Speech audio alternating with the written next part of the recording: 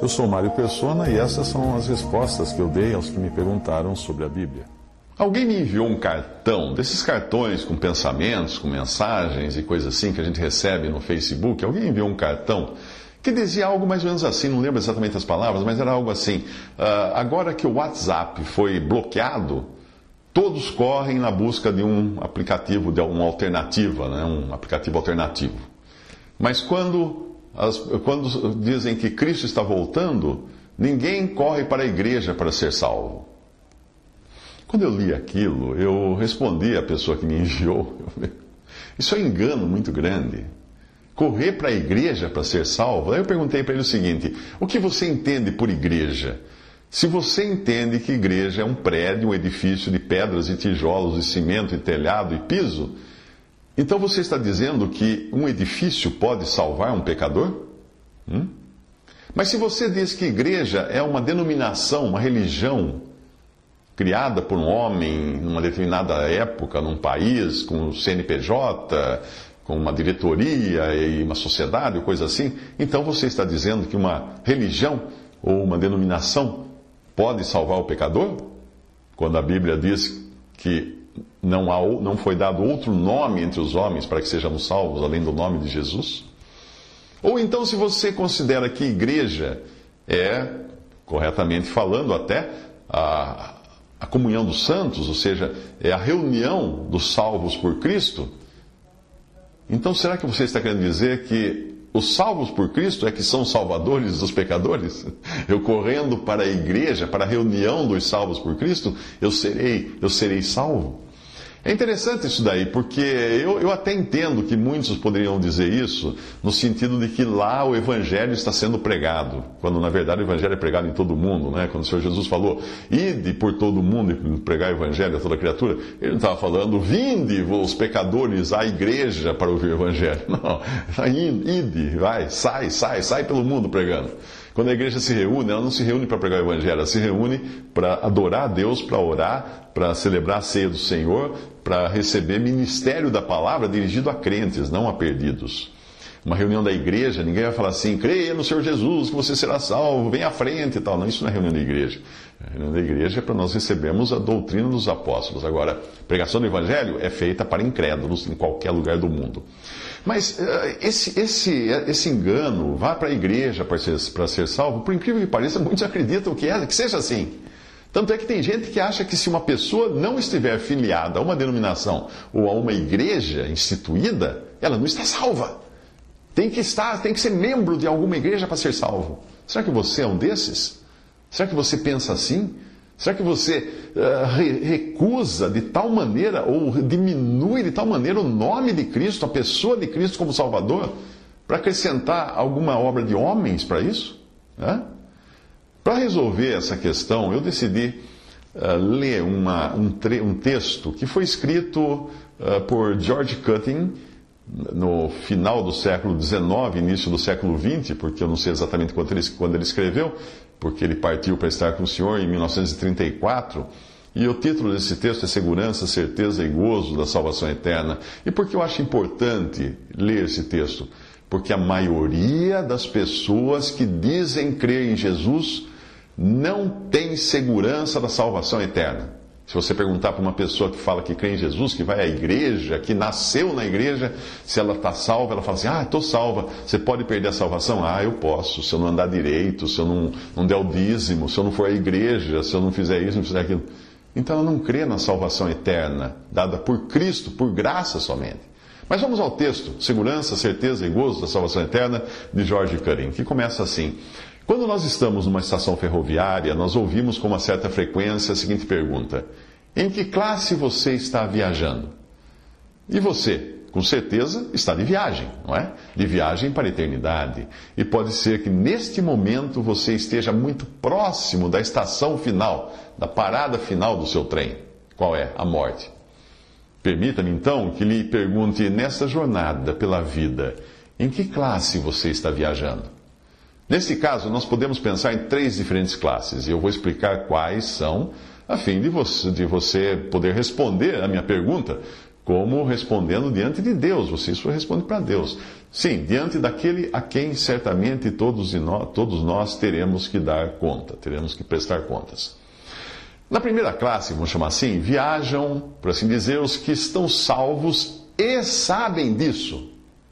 Na segunda classe, viajam aqueles que não têm certeza da sua salvação, mas que, no entanto, eles gostariam de ter certeza. Na terceira classe, viajam aqueles que não estão salvos e nem estão interessados no assunto. E eu volto a perguntar a você, em qual destas classes você está viajando? Oh, como é importante que você possa responder claramente a esta pergunta. Há algum tempo, continua George Cutting, contando no seu texto, ele diz, há algum tempo eu estive numa viagem de trem, e no momento em que o trem se preparava para partir da estação, eu vi chegar um homem que se precipitou ofegante para dentro do vagão onde eu me encontrava. Aí um dos passageiros exclamou, isso é que é correr, hein? É verdade, respondeu o homem, respirando com dificuldade, mas eu ganhei 4 horas, por isso valeu a pena, por não ter perdido esse trem. Ganhei 4 horas. Quando eu ouvi essas palavras, eu não pude deixar de pensar comigo mesmo, se para ganhar 4 horas valeu a pena fazer um esforço tão grande, quanto mais para ganhar a eternidade? E contudo, existem milhares de pessoas que, embora sejam bastante prudentes em tudo o que se refere aos seus interesses mundanos aqui desta vida, parecem não ter o mínimo de bom senso quando alguém lhes fala dos seus interesses eternos. Apesar do infinito amor de Deus para com os pecadores que foi manifestado na morte de Jesus Cristo na cruz, apesar do seu declarado ódio ao pecado, da evidente brevidade da vida humana, dos terrores do julgamento depois da morte e da terrível perspectiva de sofrer insuportáveis remorsos ao achar-se no inferno separado para sempre de Deus, e apesar de tudo isso, muitos correm para o seu triste fim, tão descuidados como se não existisse nem Deus, nem morte, nem julgamento, nem céu, nem inferno. Que Deus tenha misericórdia de você, que ouve essa mensagem, se você for uma dessas pessoas, e que neste momento Deus possa abrir os seus olhos para que você reconheça o perigo que é continuar despreocupadamente no caminho que conduz à perdição eterna.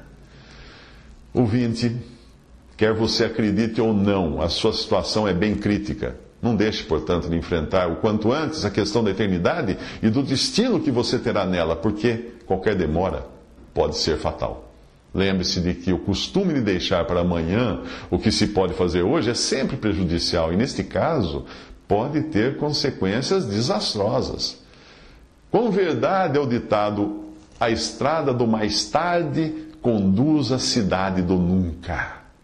Portanto, eu rogo a você encarecidamente que não continue a viajar por um caminho tão enganoso e perigoso, porque está escrito na Bíblia Sagrada, eis aqui agora o dia da salvação, em 2 Coríntios 6, versículo 2. Talvez você diga, mas eu não sou indiferente aos interesses da minha alma, longe de mim tal pensamento, mas a minha maior inquietação exprime-se por outra palavra, incerteza. E por essa razão, eu me encontro entre os passageiros da segunda classe, que você mencionou. Eu não tenho certeza da minha salvação. Pois bem, tanto a indiferença como a incerteza são filhas da mesma mãe, a incredulidade. A indiferença provém da incredulidade no que diz respeito ao pecado e às suas consequências presentes e eternas. A incerteza, com a sua consequente inquietação, provém da incredulidade acerca do infalível remédio que Deus oferece a você. Ora, essa mensagem é dirigida àqueles que, como você, desejam ter completa e incontestável certeza da salvação. Até certo ponto, eu posso compreender bem a inquietação da sua alma, e eu estou convencido de que quanto mais sinceramente interessado você estiver neste assunto, maior será a sua avidez para ter a certeza de que está real e verdadeiramente salvo da ira divina que é dirigida contra o pecado e contra o pecador sem Cristo. Pois, como fala Mateus 16, 26, que aproveita o homem ganhar o mundo inteiro se perder a sua alma. O Senhor Jesus disse isso. Suponhamos que o filho de um pai amoroso encontra-se viajando de navio. Aí chega a notícia de o navio ter naufragado numa costa estrangeira, o navio em que o seu filho se encontrava. Quem poderá descrever a angústia que a incerteza irá produzir no ânimo daquele pai enquanto ele não se certificar por um testemunho fidedigno de que o seu filho esteja salvo? Suponhamos ainda outra hipótese. Numa noite escura, tempestuosa, você está seguindo por um caminho desconhecido.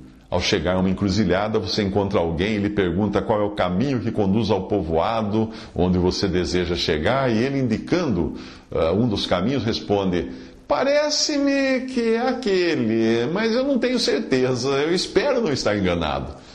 Você ficaria satisfeito com uma resposta tão vaga, tão indecisa? De certo que não. Você precisaria ter certeza. Do contrário, cada passo que desse naquela direção só aumentaria a sua inquietação.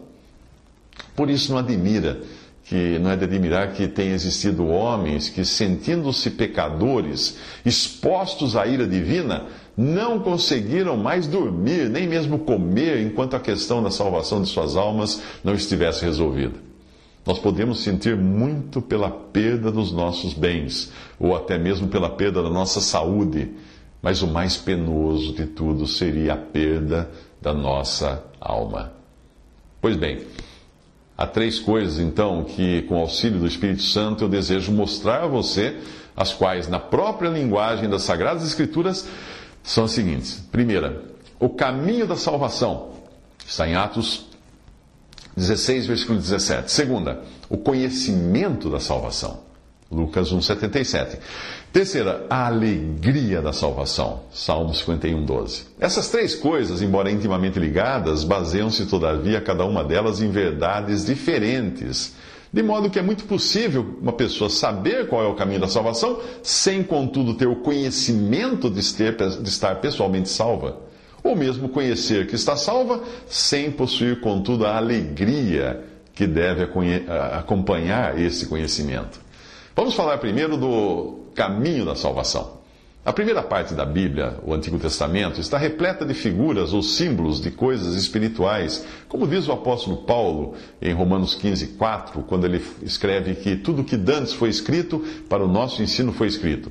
Vejamos então qual o sentido espiritual de uma dessas figuras contidas no Antigo Testamento no livro de Êxodo, onde se leem essas palavras em relação à lei que foi dada por Moisés, por Deus, por intermédio de Moisés ao povo da antiguidade, ao povo de Deus da antiguidade. Ali diz assim, abre aspas, porém tudo o que abrir a madre da jumenta resgatarás com cordeiro, e se o não resgatares, cortar-lhe-ás a cabeça, mas todo primogênito do homem entre os teus filhos resgatarás. Êxodo 13, 13. Bom, com essas palavras na memória, vamos voltar em pensamento a uns 3.000 anos atrás e vamos supor que nós nos encontramos perto de 2 homens que estão conversando seriamente.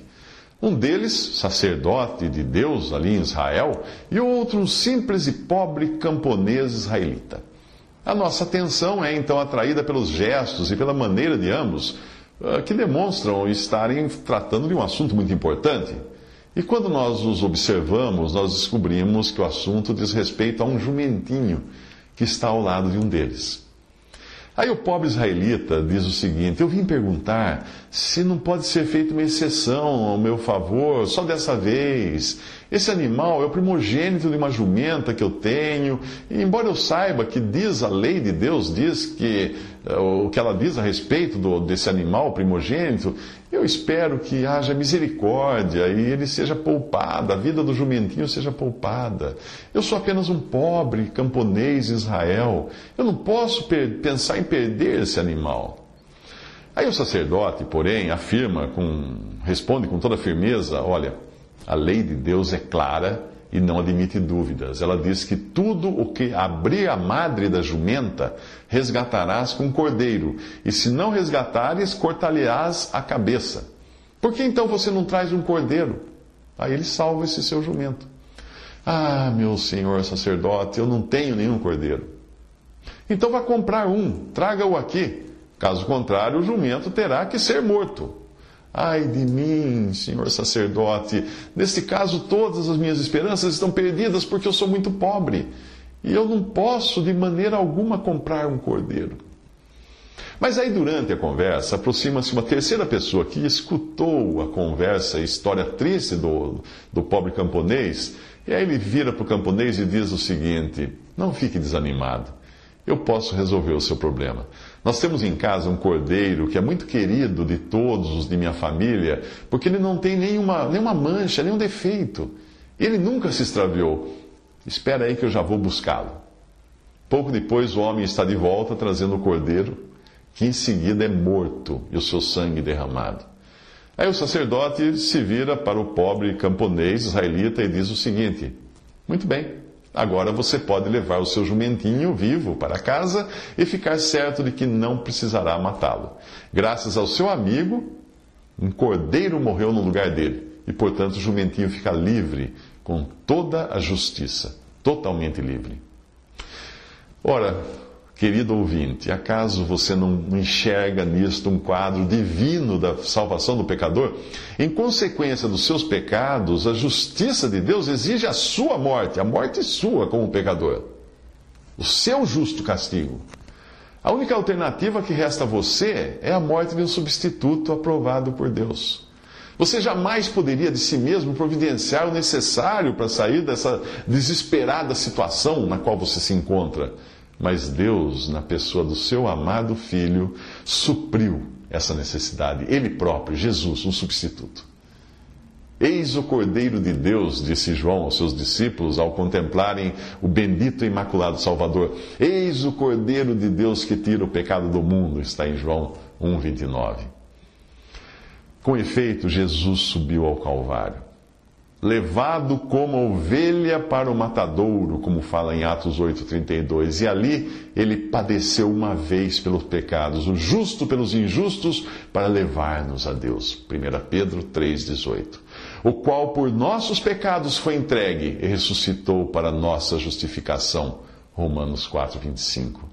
De modo que Deus, ao justificar o ímpio que crê em Jesus, ao absolvê-lo de toda a culpa, em nada sacrifica as justas demandas do seu trono, dirigidas contra o pecado. Ele é absolutamente justo, Deus é absolutamente justo em assim justificar aquele que tem fé em Jesus, como explica Paulo em Romanos 3,26. Bendito seja Deus por nos dar um tal Salvador e uma tal salvação. Agora, querido ouvinte, você crê no Filho de Deus? Se você responder sim, sim, como um pecador condenado, eu tenho encontrado nele aquele em quem eu posso confiar com toda a segurança. Eu creio verdadeiramente nele. Bom, nesse caso, eu posso lhe assegurar que perante Deus, o grande valor do sacrifício e morte de Cristo, conforme Deus o aprecia, conforme a apreciação que Deus tem dessa morte, aproveita tanto a sua alma, como se você mesmo tivesse sofrido a condenação merecida. O fato de Cristo morrer por você é como se você tivesse morrido aos olhos de Deus. E assim, tivesse resolvido a questão do pecado, porque Ele pagou no seu lugar. Ah, que admirável salvação é esta, não? É grande, é digna de Deus. Por ela, Deus satisfaz os desejos do seu bondoso coração. Ele dá glória ao seu amado Filho e assegura a salvação do pobre pecador que crê em Cristo. Bendito seja o Deus e Pai de nosso Senhor Jesus Cristo, que determinou que o seu próprio Filho completasse essa grande obra e recebesse por ela todo o louvor. E que nós, pobres criaturas culpadas, não somente alcançássemos toda a bênção por meio da fé nele, em Cristo, mas também gozássemos eternamente da bem-aventurada companhia daquele que assim nos abençoou. Engrandecei ao Senhor comigo e juntos exaltemos o seu nome, diz Salmo 34:3. Mas talvez você pergunte ansiosamente: como é que ainda não tenho completa certeza da minha salvação, embora já não confie mais em mim mesmo, nem nas minhas boas obras, mas confie apenas, única e inteiramente em Cristo e na sua obra? Como é que se um dia os meus sentimentos do meu coração me dizem que eu estou salvo, no dia seguinte eu me vejo assaltado de dúvidas? Eu sou como um navio surpreendido pela tempestade sem poder achar ancoradouro seguro em nenhuma parte. Bem, eis aí o seu engano. Eu vou explicar o porquê. Porventura você já ouviu falar de algum capitão que procurasse ancorar o seu navio lançando a âncora para dentro do próprio navio? Não, nunca você escutaria tal bobagem. O capitão do navio lança a âncora para fora do navio. Vejamos então o seu caso. Pode ser que você já esteja completamente convencido de que a segurança da sua alma quanto ao julgamento divino depende somente da morte de Cristo. Porém, você imagina ao mesmo tempo que são os seus sentimentos que vão lhe dar a certeza da sua participação nos benefícios dessa morte. Vamos olhar novamente para a Bíblia, porque eu quero que você veja nela o modo como, pela sua palavra, Deus nos dá a salvação e nos dá principalmente o conhecimento da salvação. Mas antes de nós procurarmos o versículo que você deve ler cuidadosamente na sua Bíblia, o qual nos ensina como um crente pode saber que tem a vida eterna, permita-me citar esse mesmo versículo de maneira errada, ou seja, da maneira como muitos parecem entender esse versículo. Abre aspas. Estes alegres sentimentos eu vos dou, a fim de saberdes que tendes a vida eterna, a vós outros que credes em o nome do Filho de Deus. Fecha aspas. Está certo isso que eu falei? Vamos comparar agora com a bendita e inalterável palavra divina e permita a Deus que você possa se firmar nela, rejeitando todos os pensamentos vãos e inúteis que você aprende por aí. Ora, o versículo que eu falei de maneira errada é o versículo 13 do capítulo 5 da primeira epístola de João, que na Bíblia, na versão Almeida atualizada, está assim: estas coisas vos escrevi a fim de saberdes que tendes a vida eterna, a vós outros que credes em o nome do Filho de Deus. Estas coisas vos escrevi a fim de saberdes. Como eu tinha lido antes, da forma errada, estes alegres sentimentos vos dou a fim de saberdes que tendes a vida eterna. Não. Estas coisas vos escrevi a fim de saberdes que tendes a vida eterna. As coisas que ele escreveu. A vós que credes no nome do Filho de Deus. A história sagrada do Antigo Testamento nos relata um acontecimento que explica exatamente o modo pelo qual nós podemos ter a inabalável certeza da salvação de que este versículo nos fala. Esse acontecimento do Antigo Testamento foi a saída do povo de Israel da terra do Egito. E isso nós lemos no capítulo 12 do livro de Êxodo. Como podiam os primogênitos do povo de Israel saber com toda certeza que eles estariam seguros durante aquela terrível noite da Páscoa, quando Deus derramava sobre o Egito um tremendo castigo? Como eles saberiam? Vamos supor que nós nos encontramos no Egito, nessa solene ocasião, e que visitamos duas das casas dos israelitas. Na primeira casa, nós encontramos toda a família aterrorizada, cheia de receios, de dúvidas, de incertezas. Aí nós perguntamos: qual é o motivo de tanta palidez, de tanto medo? Ah, responde o primogênito, e o anjo da morte vai atravessar a terra do Egito esta noite. Eu não sei o que será de mim quando chegar a meia-noite. Só depois que o anjo exterminador tiver passado por nossa casa e a hora do juízo tiver terminado, é que eu saberei se eu estou salvo ou não. Mas antes disso eu não sei como eu posso ter a certeza de que nada irá me acontecer. Os nossos vizinhos aí ao lado, da casa ao lado, dizem que eles têm certeza, que eles têm segurança. Mas eu acho que isso é muita presunção, sabe? O melhor que eu posso fazer é passar essa longa e terrível noite esperando que tudo me saia bem no final. Aí nós perguntamos, mas espera aí, o Deus de Israel, acaso não providenciou um meio de segurança para o seu povo? Aí ele responde: certamente que providenciou, e nós até já usamos esse meio. É o sangue de um cordeiro de um ano, um cordeiro sem defeito, que já foi devidamente espargido com um molho de sopo sobre a verga e ombreiras, o batente da porta. Mas, apesar disso, nós não temos ainda plena certeza de que eu esteja seguro, eu sou o primogênito. Vamos deixar agora essa pobre família atribulada e cheia de dúvidas. Vamos entrar na casa ao lado, do vizinho. Ah, que notável contraste nós encontramos logo ao entrarmos. A paz e o sossego brilham em todos os rostos. Ali estão todos de cajado na mão, comendo cordeiro assado e prontos para caminhar para fora do Egito. Aí nós perguntamos, qual é o motivo de tão grande tranquilidade numa noite tão solene, tão terrível? Ah, respondem todos eles, nós estamos aguardando as ordens de Jeová, nosso Deus, para sairmos de viagem. Quando então nós daremos as últimas despedidas ao chicote do tirano e à cruel escravidão do Egito. Mas esperem, vocês estão se esquecendo de que à meia-noite o anjo de Deus vai percorrer a terra do Egito, ferindo de morte os primogênitos? Nós sabemos disso muito bem, mas o nosso filho está perfeitamente seguro, porque nós já espargimos o sangue na porta, segundo a vontade e a ordem dada pelo nosso Deus. Mas os vizinhos fizeram o mesmo. Nós respondemos, mas escuta, os vizinhos fizeram o mesmo. E no entanto, eles estão todos tristes, porque eles não têm nenhuma certeza, nenhuma segurança. Ah, aí diz o primogênito, nós não temos somente o sangue espargido, nós temos também uma confiança absoluta na palavra inabalável do nosso Deus. Deus disse, quando eu vir o sangue, passarei por cima de vós. Portanto, Deus fica satisfeito vendo o sangue lá fora. E nós aqui dentro ficamos descansando na sua palavra. O sangue espargido é a base da nossa segurança. E a palavra dita por Deus é a base da nossa certeza de salvação. Porventura, há alguma coisa que possa nos tornar mais seguros do que o sangue espargido? Ou que possa nos dar maior certeza do que a palavra proferida por Deus? Nada, absolutamente nada.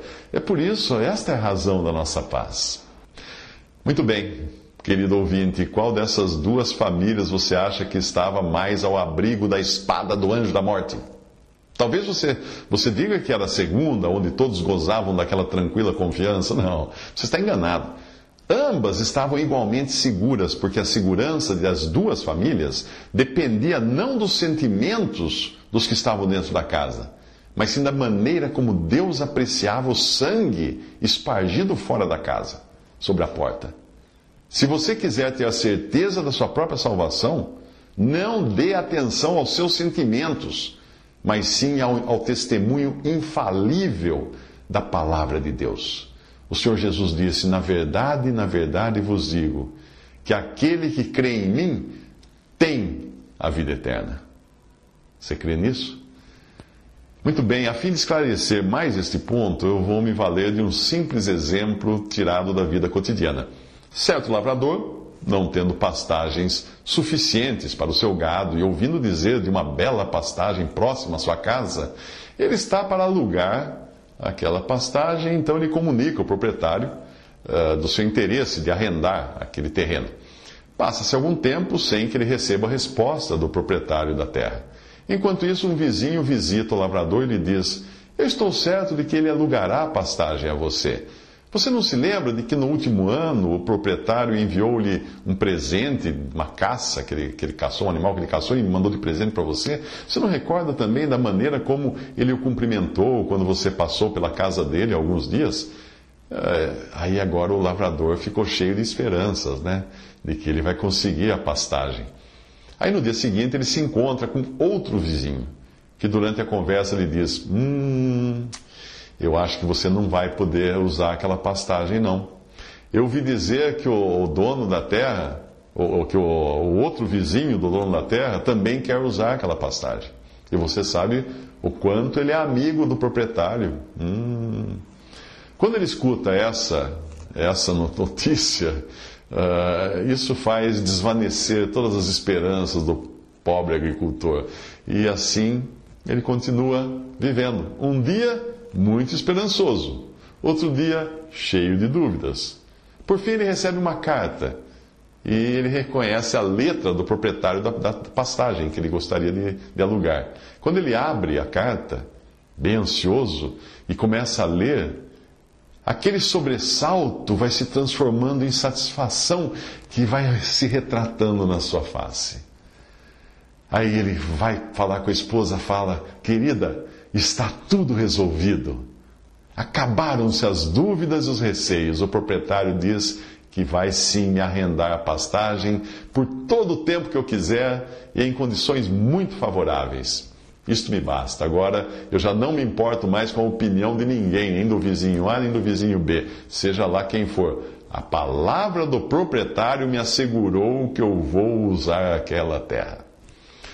Quantas pobres almas existem por aí, às quais acontece a mesma coisa que aconteceu a esse lavrador. Andam agitadas e perturbadas porque escutam as opiniões dos homens, ou se ocupam com seus próprios pensamentos e sentimentos do coração, ao passo que, se com sinceridade recebessem a palavra de Deus, como sendo palavra de Deus, as dúvidas que atribulam tanto essas pessoas cederiam imediatamente ao seu lugar à certeza. Seriam trocadas por certeza. As Escrituras dizem que aquele que crê está salvo, e que aquele que não crê está condenado. Não pode haver dúvida, nem num caso nem no outro. Porque é Deus quem diz isso. E para o crente de coração sincero, a palavra de Deus resolve tudo. Porventura diria ele, não o faria, ou falaria e não o confirmaria? Fala em Números, capítulo 23, versículo 19. Deus tem falado. E o crente satisfeito pode dizer: eu não exijo mais provas. Mais provas não exijo eu, nem mais demonstração. Já sei que Cristo padeceu para minha salvação. Mas talvez alguém ainda pergunte: mas como eu vou ter certeza se eu tenho a fé verdadeira que salva? A esta pergunta nós temos que responder com outra pergunta. Você tem fé no verdadeiro Salvador, isto é, no bendito Filho de Deus? A questão não é saber se a sua fé é muita ou pouca, é forte ou fraca, mas se a pessoa em quem você colocou a sua fé, a sua confiança, se essa pessoa é digna. É isso que importa. Existem alguns que se agarram a Cristo com uma energia semelhante à de quem se afoga. Outros, porém, apenas tocam Ele. Por assim dizer, apenas tocam na orla dos seus vestidos. Os primeiros não estão mais seguros do que os últimos, não. Todos fizeram a mesma descoberta, isto é, que em si mesmos não havia nada em que eles poderiam confiar, mas que podem, todavia, fiar-se seguramente em Cristo, podem fiar-se tranquilamente na Sua palavra e podem, portanto, descansar com toda a confiança na eterna eficácia da Sua obra perfeita. É isto que se entende por crer nele. E esta é a promessa dele. Na verdade vos digo que aquele que crê em mim tem a vida eterna, disse Jesus em João 6,47. Portanto, cuidado, leitor. Não ponha sua confiança nas suas boas intenções, ou no seu arrependimento, ou nas suas penitências, ou em qualquer outro ato religioso que você pratique, nem mesmo nos seus piedosos sentimentos, nem na sua educação moral que tenha recebido dos seus pais, nem quaisquer outras coisas semelhantes. Não ponha sua confiança nisso. É até possível que você confie firmemente em alguma dessas coisas, ou em todas elas juntas, e mesmo assim venha a se perder eternamente. Mas quando a sua fé é no nosso Senhor Jesus Cristo, por mais fraca que seja, por mais débil que seja, ela salva eternamente, porque é Ele o Salvador. Ao passo que a fé, por mais forte que seja, em qualquer outra coisa, em qualquer outra pessoa, é apenas fruto de um coração enganado. Deus no Evangelho apresenta a você o Senhor Jesus Cristo e diz: este é o meu Filho amado em quem eu me comprazo. Mateus 3,17. É como se Deus dissesse: ainda que você possa confiar em si mesmo, pode contudo confiar sem receio em Jesus. Bendito, 1000 vezes bendito, Senhor Jesus. Quem não há de confiar em Ti e exaltar o Teu nome, Senhor? Um dia um jovem me disse, até com uma certa tristeza: eu realmente creio nele, mas Não me atrevo a dizer que estou salvo, com receio de dizer talvez uma mentira. Era uma jovem, na verdade, e esta jovem era filha de um negociante de gado numa pequena vila, e o seu pai havia ido naquele mesmo dia à feira e não tinha ainda voltado. Aí eu disse a ela: suponhamos agora que quando o seu pai voltar, você lhe pergunte quantas ovelhas ele comprou hoje na feira de gado. E ele responda: 10. Suponhamos ainda que logo em seguida entre um freguês e lhe pergunte: quantas ovelhas seu pai comprou hoje? O que você responderia a ele? Eu nem me atrevo a dizer com receio de mentir quantas ovelhas meu pai comprou. Aí a mãe da menina, que escutava a nossa conversa, disse até com certa indignação: mas isso seria o mesmo que dizer que seu pai é mentiroso, filha. Ora, querido leitor, você não percebe que essa menina, essa jovem, embora bem intencionada, ela estava realmente fazendo do seu pai um mentiroso. E assim, quando ela dizia que cria em Jesus, mas não podia falar que tinha certeza que estava salva, ela estava fazendo do Senhor Jesus um mentiroso. Porque ela dizia: eu creio no Filho de Deus, porém não me atrevo a dizer que eu tenho a vida eterna, porque eu receio dizer que talvez uma mentira. Quanta incredulidade! Mas alguém poderia dizer: como é que eu posso ter a certeza de que realmente eu creio?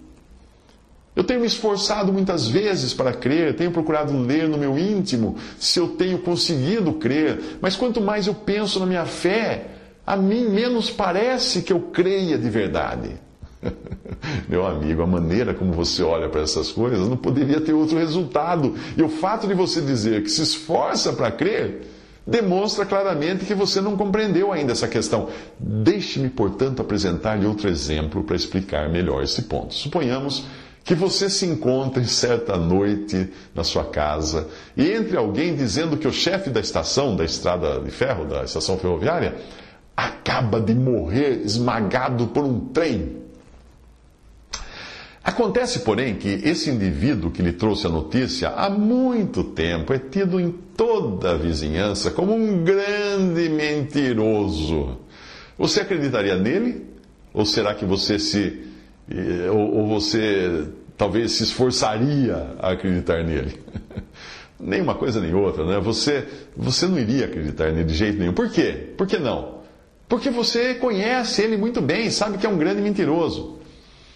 Mas eu pergunto: como é que você sabe que não crê no que ele disse? Será que para isso você precisou examinar a sua fé? Não, você não crê porque você sabe que o homem que deu a notícia não é digno de confiança. Mas pouco depois, digamos que entre um outro homem e diga: o chefe da estação foi hoje atropelado por um trem e morreu esmagado. Depois que ele sai, eu escuto você dizer: agora eu estou quase crendo que seja verdade. Porque eu conheço este homem desde pequeno e, pelo que me lembre, ele só me enganou uma vez. Ora, eu pergunto de novo a você: será que desta vez você sabe que quase crê por ter examinado a sua própria fé? Ele fala: não, eu quase creio nele porque eu conheço o caráter da pessoa que me deu a notícia. Esse homem acaba de sair. Aí entra um terceiro homem na sua casa. Este, que é muito amigo, é um amigo íntimo seu, e que lhe inspira mais absoluta confiança, não faz outra coisa senão confirmar a notícia da morte do homem na estação ferroviária. Aí você diz a ele, então: agora sim eu creio. Eu creio porque é você quem está afirmando isso.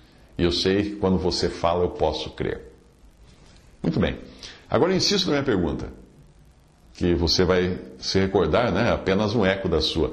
Como é que você pode saber agora que crê tão positivamente no que o seu amigo disse?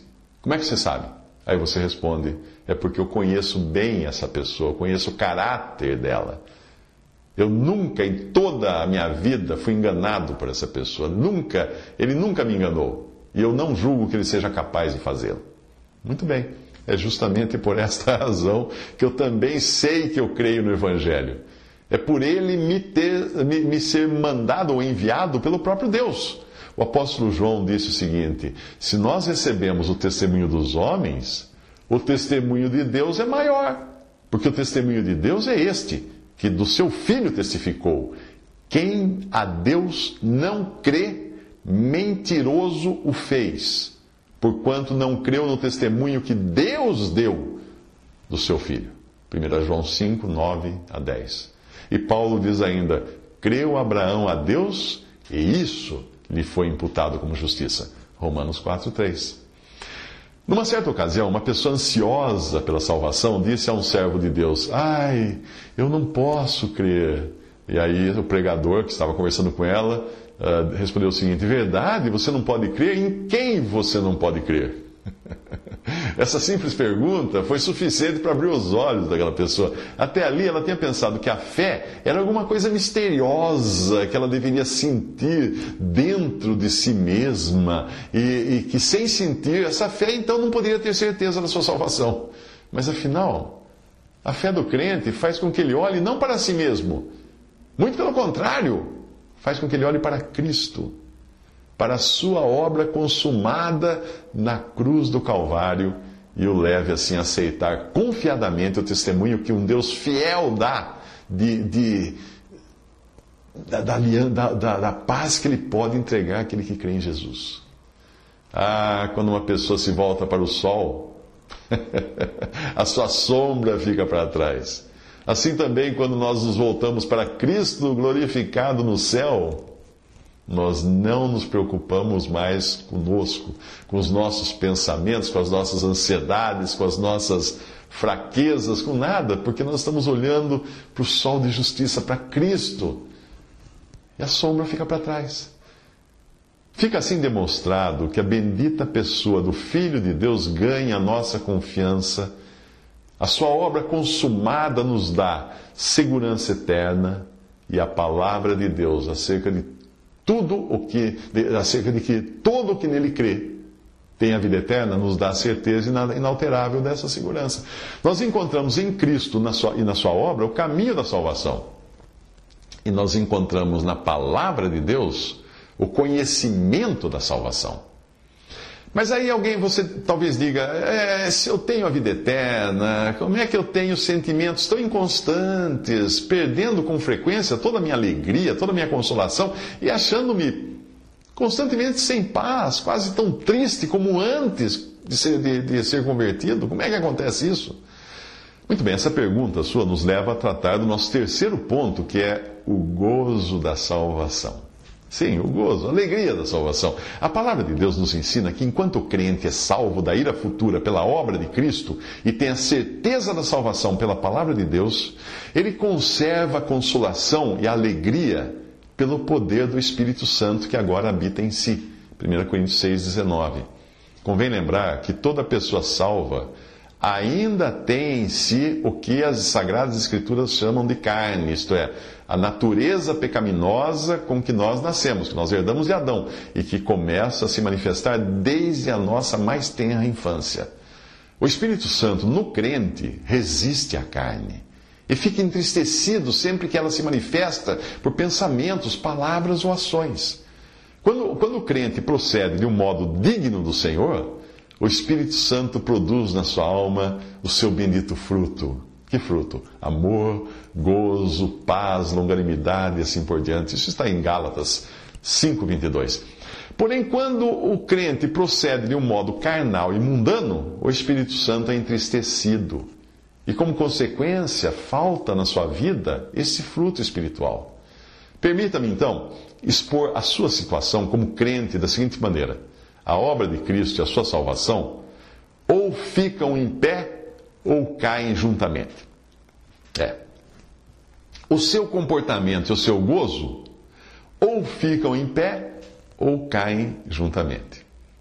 Se fosse possível a obra de Cristo cair por terra, o que graças a Deus nunca poderá acontecer, a sua salvação cairia juntamente com ela.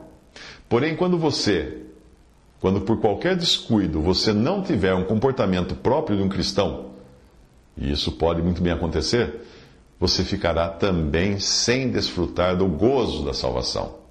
Em Atos dos Apóstolos está escrito a respeito dos primeiros cristãos que andavam no temor do Senhor e consolação do Espírito Santo. Atos 9:31.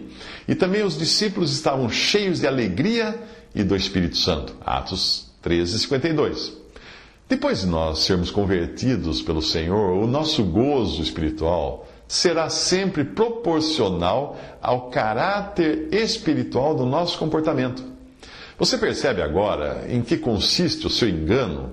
Você tem confundido duas coisas diferentes, que são a segurança da salvação e o gozo ou alegria que resulta da segurança da salvação.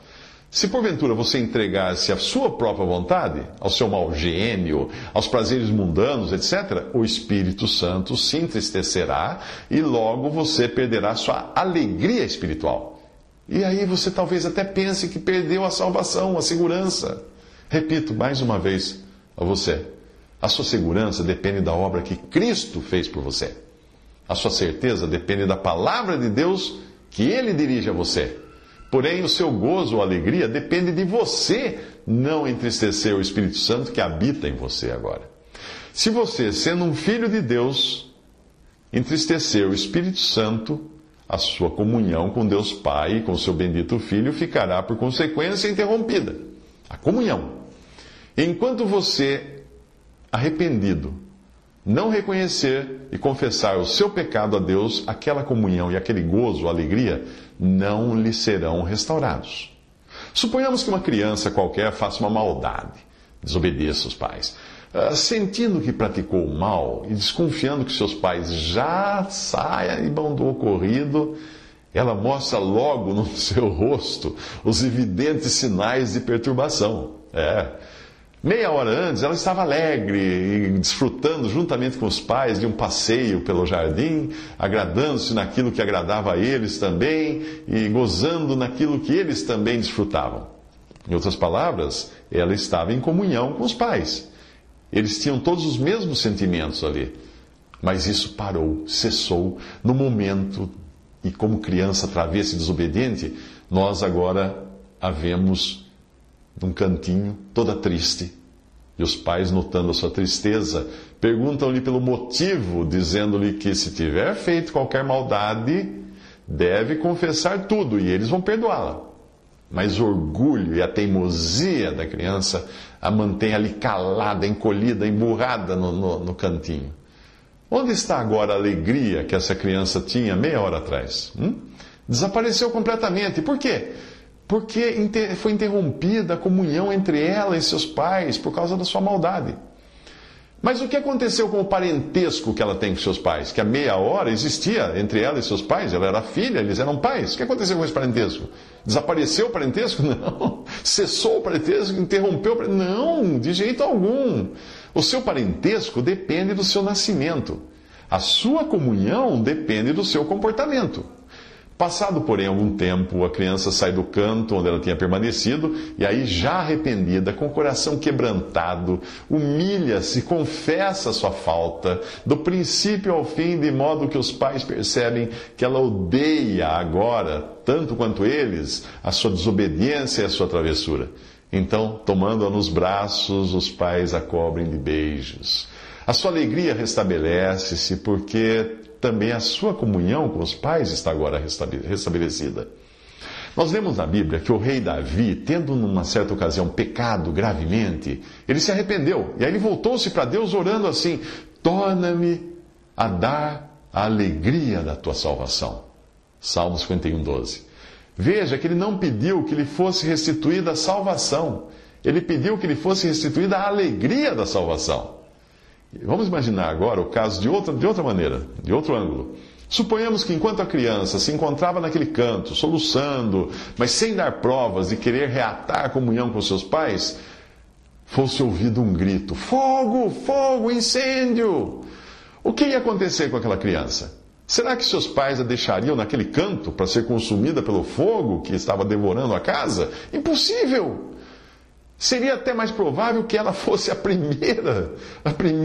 primeiro filho que os pais tirariam para fora de casa e poriam a salvo. Todos devem saber perfeitamente que o amor de parentesco é uma coisa, mas o gozo da comunhão, a alegria da comunhão, é outra coisa diferente. Ora, quando um crente cai em pecado, a sua comunhão com Deus Pai fica por um tempo interrompida. Falta-lhe o gozo, até que, com o coração contrito, ele se volte para o Pai e confesse os seus pecados. Então, confiando na palavra de Deus, ele sabe que está de novo perdoado. Porque a sua palavra, a palavra de Deus, claramente diz isso. Se confessarmos os nossos pecados, Ele é fiel e justo para nos perdoar os pecados e nos purificar de toda injustiça. 1 João 1, versículo 9. Portanto, ó Filho querido de Deus, lembre-se sempre destas duas importantes verdades. Que não existe nada tão forte quanto um laço de parentesco.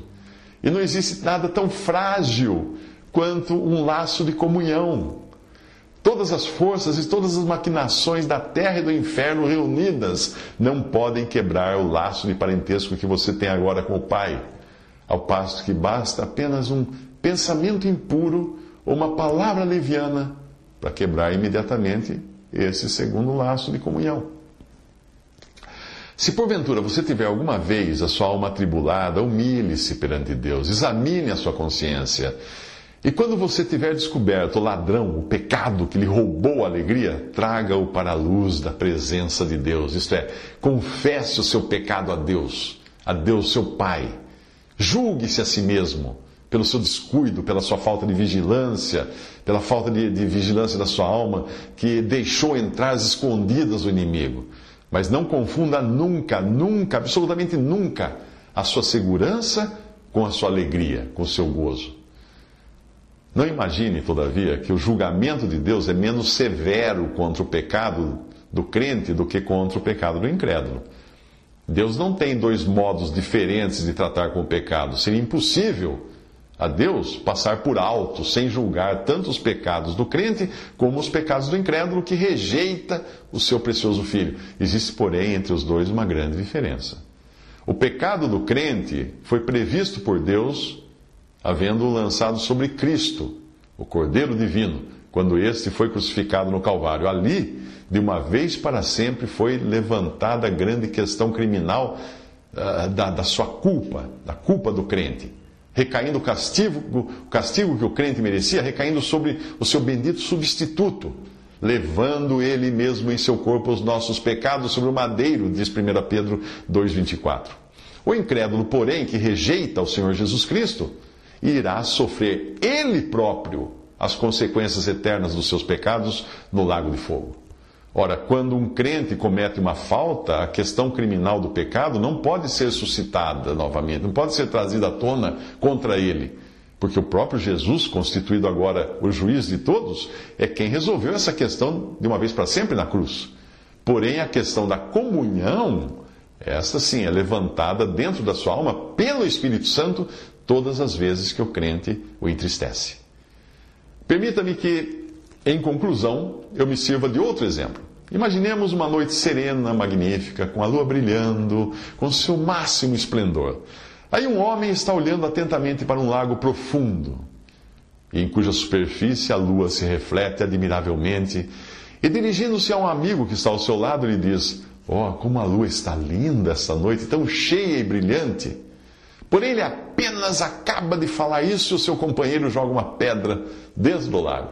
E logo o primeiro exclama: "O que é isso? A lua se fez em pedaços. Os seus fragmentos estão batendo uns contra os outros na maior confusão." Aí o seu amigo do lado fala assim: "Mas que absurdo! Olhe para cima." Aí você vai ver que a lua não mudou nada.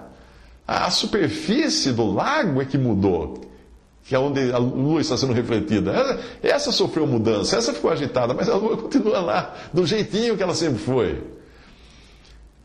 Meu amigo ouvinte crente, aplique a você mesmo esse simples exemplo. O seu coração é como um lago. Quando você não concede nele lugar para o mal, o bendito Espírito de Deus revela a você as perfeições e glórias de Cristo para sua consolação e seu gozo, sua alegria. Mas no exato momento em que você acolhe no seu coração um mau pensamento, ou que dos seus lábios escapa uma palavra ociosa, que não seja logo julgada, o Espírito Santo começa, por assim dizer, a alterar a superfície do lago, e a sua felicidade e gozo se desvanecem, fazendo com que você fique inquieto, perturbado, até que com o espírito quebrantado diante de Deus, você confesse o seu pecado, o pecado que tem sido a causa da sua perturbação. Aí então, o seu sossego, o sossego de espírito, ficará restaurado e você voltará a desfrutar de um novo gozo da comunhão com Deus. Enquanto o seu coração se sente assim intranquilo, porventura você acha que a obra de Cristo sofreu alguma mudança? Isso jamais pode acontecer.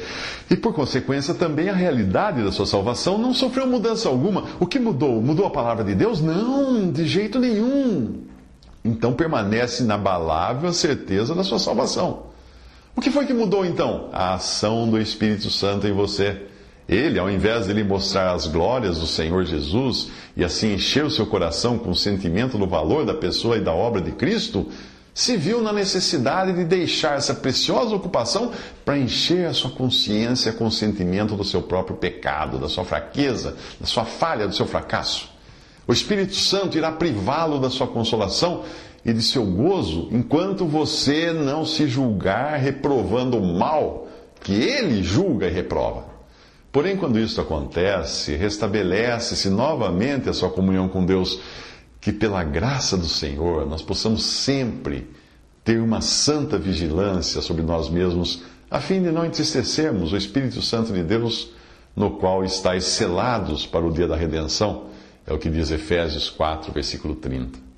Querido ouvinte, por mais fraca que seja a sua fé, fique certo de que o bendito Senhor, em quem você tem depositado a sua confiança, jamais mudará. Jesus Cristo é o mesmo ontem, hoje e eternamente, diz Hebreus 13, 8. A obra de Cristo consumada jamais mudará. Tudo quanto Deus faz durará eternamente. Nada se lhe deve acrescentar e nada se lhe deve tirar, diz Eclesiastes 3,14. A palavra dita por Deus jamais mudará. Secou-se a erva, caiu a sua flor, mas a palavra do Senhor permanece para sempre. 1 Pedro 1, 24 ao 25. Assim, portanto, o alvo da nossa fé, o fundamento da nossa esperança e a base da nossa certeza são igualmente perduráveis, não se abalam. Com confiança, então, você pode já cantar ou recitar. Ó Deus e Pai, te agradecemos. A paz, perdão e teu amor, com gratidão reconhecemos que temos parte em teu favor. Permita-me, ouvinte, que eu pergunto a você mais uma vez: em que classe você está viajando? Eleve a Deus o seu coração e dê a Deus, agora mesmo, a sua resposta. Quem a Deus não crê, mentiroso fez, porquanto não creu no testemunho que Deus de seu Filho deu. 1 João 5,10. Aquele que aceitou o seu testemunho, esse confirmou que Deus é verdadeiro. João 3,33. Querido ouvinte, meu desejo é que a alegre certeza de possuir esta tão grande salvação encha o seu coração e domine toda a sua vida agora e até que Jesus venha. Até aí, o texto então de George Cutting. Eu espero que tenha sido de auxílio para você, tanto quanto foi para mim, na primeira vez que eu li esse texto, há muitos anos, por ocasião da minha conversão a Cristo. Visite respondi.com.br. Visite 3minutos.net.